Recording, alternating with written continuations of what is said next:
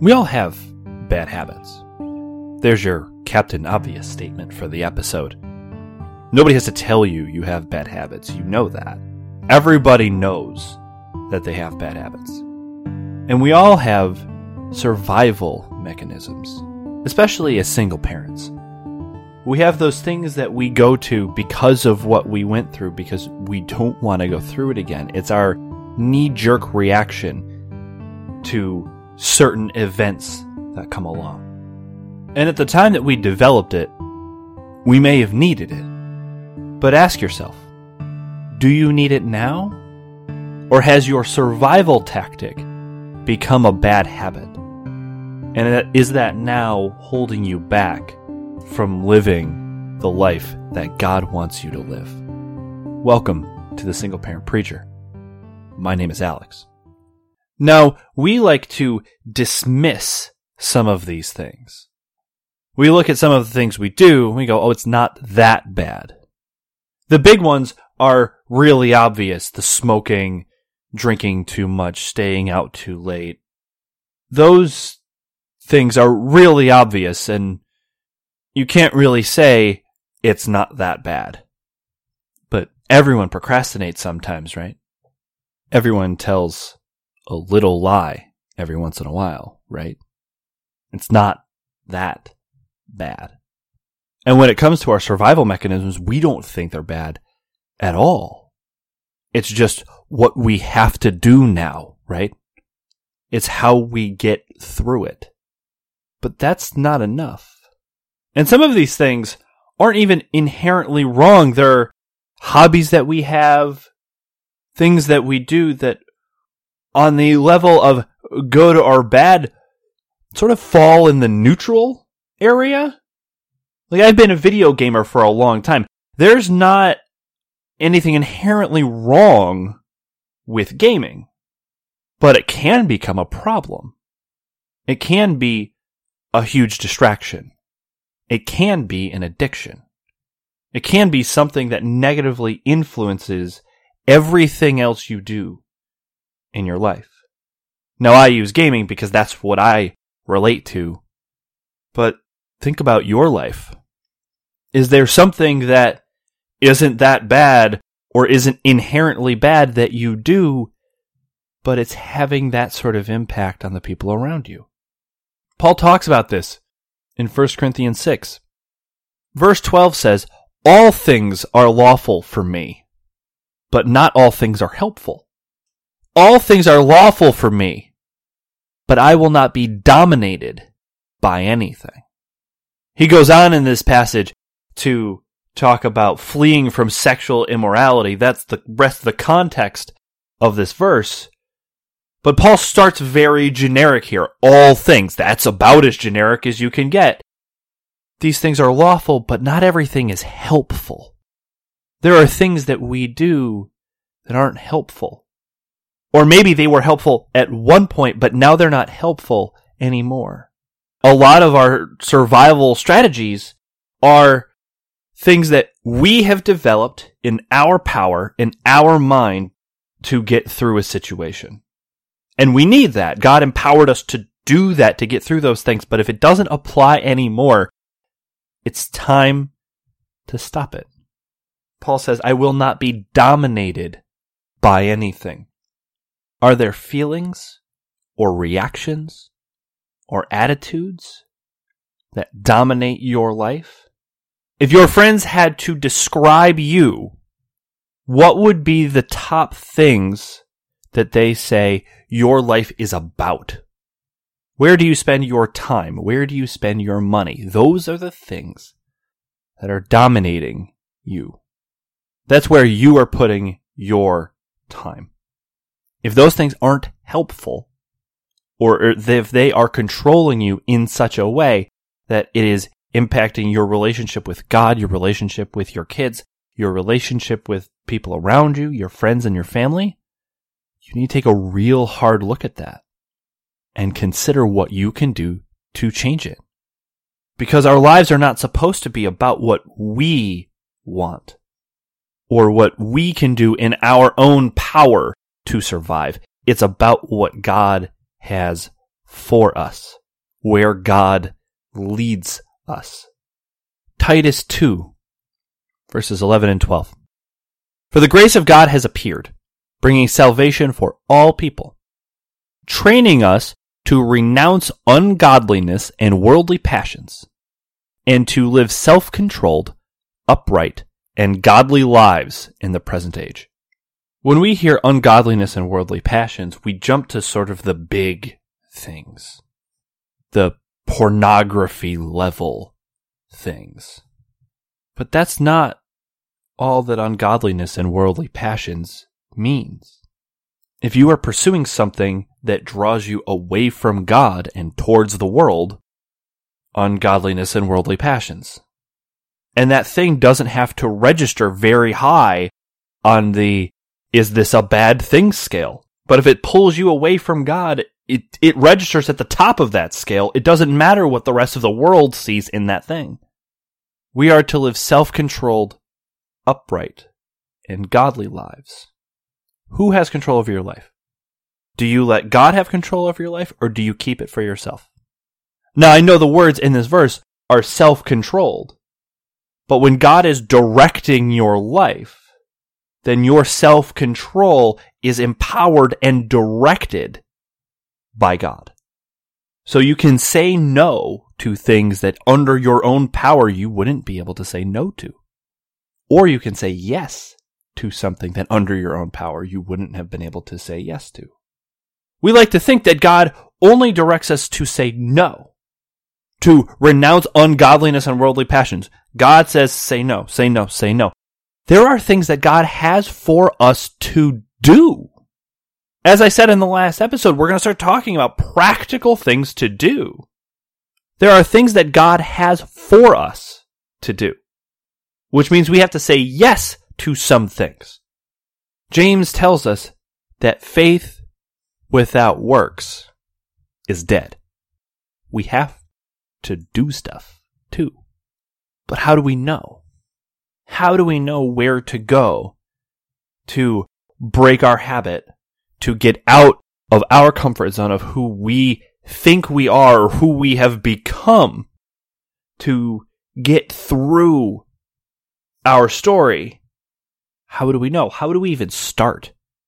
It starts with where you're finding your joy. And I know that seems like a weird jump, but bear with me for a second. Where are you allowing yourself to find your joy? The things that don't just make you happy, but excite you. What makes your heart jump when you hear there's the opportunity to do it? Is that thing, or those things from God? Psalm 37:4 says this: delight yourself in the Lord, and He will give you the desires of your heart. You see, our hearts, our minds, our souls, our bodies are supposed to be focused on God. That is where our joy is to come from, is to do what He has for us to do. And yes, there is an element of that is go to church, read your Bible, pray. If you're not doing those things, those are things to start doing that will help change your mindset. You are incorporating new things. You're saying yes to something new, and when you do that, there are bad things that will get pushed out. But God doesn't stop there. This is going to seem mundane. What if God wanted you to buy lunch for somebody at work who is struggling? What if God wanted you to talk to somebody who hurt you? What if God wanted you to forgive that person? And that last one isn't even really a question, because of course God wants you to forgive them. But what if He wanted you to say it to them? Would you do it? Could you do it? Would you be willing to give up whatever survival mechanism you created to get through that situation? Would you give that up to do what God told you to do?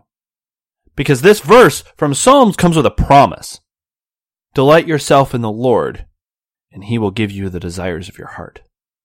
Now, point of interest, when I was in college, in homiletics, we had to do a set of sermons.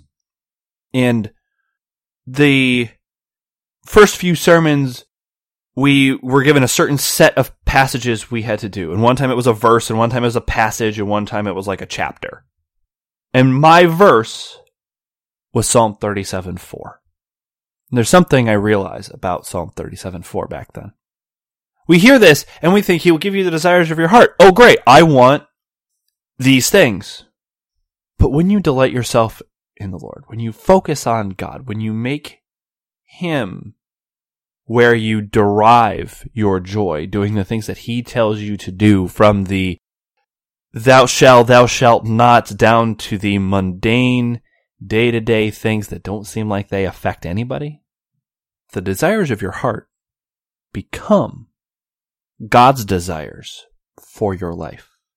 You start to want the same things that God does. Your heart gets healed. Your heart gets transformed into something new. So the things that you think you want, or you feel like you want, if they don't line up with what God wants for you, He's not really in favor of that.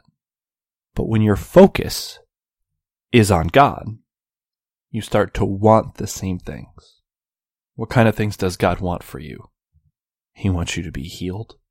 He wants you to be whole. He wants you to take good care of your kids. He wants you to keep them safe. He wants you to stop just surviving and start living the life that He has for you. So the practical thing here is to not just say, oh yeah, that's just a habit I have. Stop it. If you are self-aware enough to know that you have this bad habit, stop it. Start doing something else. And yes, it's going to be hard, but put something better in that place. If your habit is procrastination, and I have it, stop doing it. Stop putting off things you know you can't put off. Stop putting off things you know you can put off. Just get it done. If it runs deeper than that, if it's one of the big things, please find help. Pride does no one any good. God resists the proud, but gives grace to the humble. And if you've been surviving and surviving and surviving, it's time to start living. It's time to start living the life that God has for you. I want to close with one last story from the Bible. And I'm going to just sort of give you the high level here. You can find it if you want to read it in detail. And we're going to do another episode on this in more detail later. In 2 Samuel 12, verses 15 to 23. David has taken Bathsheba as his wife. He's killed Uriah the Hittite, murder by war. And Bathsheba has a son. And the prophet Nathan comes to David and says, because of the sin, your son is going to die. So the son gets sick, and David throws himself to the ground and prays for 7 days. David's the king at this point, and he just shuts down everything to pray that this wouldn't happen.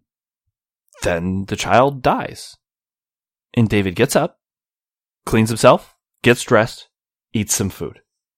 And his servants don't understand. And they ask him, what are you doing? And David says, he's dead now. There's nothing else I can do. You see, we've all gone through situations where bad things were happening and we did everything that we could to try to fix it, to try to stop it. David, in this story, the only thing he can do is seek after God's face. And there are things that we have done, habits that we have developed to survive our stories, our situations. If you're in a position where that situation is over now, it's time to get up and start doing something else. get to or get back to what you are called to do. Don't wait. The time to start doing that is now. Let's pray. God, we thank you that you have something more for us than simply surviving. We pray you give us the boldness, the strength to follow you and chase after you in such a way that we stop surviving and start living the life that you have for us. That we would renounce, that we would push away from anything that pulls us away, even if we don't think it's that bad. And that you would bring us towards the things that are good for us, that are helpful. Don't let us get distracted, and don't let us see a problem in ourselves and then not fix it. Heal us, please. We need it. In Jesus' name, amen. You can find me on Twitter at SPPreacherPod. You can email me at thesingleparentpreacher@gmail.com. Thank you for taking a few minutes of your time to join me wherever you found me. Please go rate, review. If you're on an app that doesn't do that, Google Play or the iTunes Store, this is how their algorithms work. I know I say it every week. This is how their algorithms work to find the show so other people see it. Until next time, go and start finding and living the life that God has for you to live.